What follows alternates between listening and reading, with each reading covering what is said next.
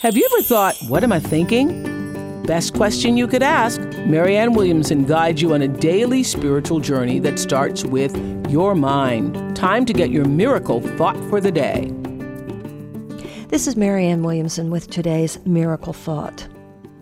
I want you to think for a moment about how other people experience you. You know, we spend so much time thinking about how we experience other people's behavior.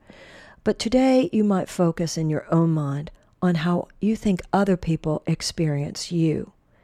Not just how you feel, but getting out of yourself enough to look at how do other people experience you. How do they experience you when you walk into a room? Do they experience you as a positive presence, as a loving presence, as a supportive presence? Or do they experience you as a non-caring person? Do they see you as only thinking about yourself and not about them?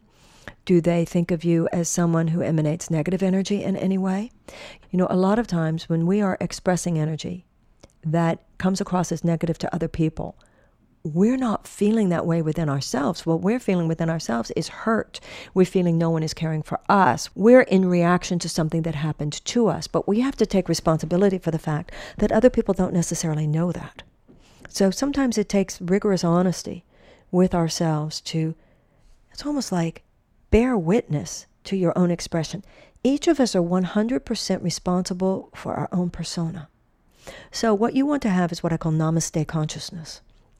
When you walk into a room, remember, every time you walk into a room, this is a ministry. That's what your life is. You are there to bless and to be blessed. Now, if you're in a hurry, if you're stressed, if you're whatever, other people will not necessarily experience the love and the serenity that is your function on this earth to express. And, you know, sometimes people feel hurt by us in ways that we absolutely did not intend to hurt them. But if we were not fully available to be a loving presence in their life at that moment, then of course that was not a positive experience for them. I had an experience on an airplane very recently. And because I fly so much, I try to talk to people on planes. You know, I learn a lot from talking to people on airplanes because these are people, when you sit next to a person on an airplane, this is someone who you might not have ever met in any other circumstance. You know, you don't share enough of the same activities or enough of the same worldview that you would necessarily have linked. But the Course in Miracles says that every relationship is an assignment. So in the vast majority of cases, you know, unless there feels some reason not to, you know, I always introduce myself. Hi, I'm Marianne, blah, blah, blah. So sometimes I have wonderful conversations because, you know, you're meeting people that, I mean, everybody's interesting if you know the truth about them. So the other day I was on an airplane and there was a very, very attractive woman sitting next to me, and she made it clear. I mean, I introduced myself and we talked for, you know, just a couple of minutes, basics, but she seemed to be one of those people making it clear that she didn't want to talk. You know, you could just feel the energy and, you know, you don't want to be obnoxious. So, okay. Well, it was a long flight. It was across country. And about an hour and a half before we landed, I got a terrible headache. The stewardess, the flight attendant, was absolutely wonderful. One flight attendant was bringing me over oxygen, asking me if I wanted any oxygen. They asked me if I wanted medical attendance. They even asked me if I thought they needed to land the plane.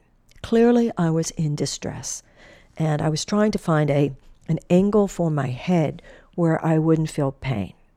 Now, this is the deal. Even though there was so much kindness around me, and even though the flight attendant she was a wonderful woman, even though people were fabulous, this woman sitting next to me, who doesn't know me from Adam, there is no way, if you're sitting next to someone on an airplane, if there's someone next to you in physical distress, there's no way you don't know it. This woman would not let down. She had built attitudinally a firewall between her and the person sitting next to her. It's just for whatever reason, I don't know, is it she was so hurt in childhood, whatever. She did not once ask me if she could do something for me, ask me how I was. Even when we got off the plane, she didn't say what everybody said, which was, well, I hope you feel better. And it was so interesting for me because, in a way, that woman's attitude was at least as hurtful as the headache. You know, I didn't want to bother her. I don't think I was bothering her. I was taking responsibility for my own discomfort. I mean, I wasn't asking anything of anyone, actually. But I have thought ever since that plane ride about that woman Who can live like that? How much pain must a person be in that there's that much armor, that there's that much defense, that a person in genuine, obvious distress next to you, that you were so afraid to get involved? It's like those stories you used to hear about people who, there was a murder outside their apartment complex, but they hadn't broken up the fight because they didn't want to get involved. Everybody's so afraid. I don't know. Nothing was being asked of her. But I've thought about that because we were assigned to each other on that plane. And my assignment now is to not judge her in any way, to know she was someone in pain. And it wasn't like I didn't get what I need. My needs were met. People were kind to me. But that woman, I have not stopped thinking about her. And it's like I include her in my prayers because I think, what pain must she have that showing up for life is that hard for her? And I also have asked myself ever since that plane ride, whose pain am I not showing up for? And I think the pain that I'm not showing up for in my life is the pain of people that I judge.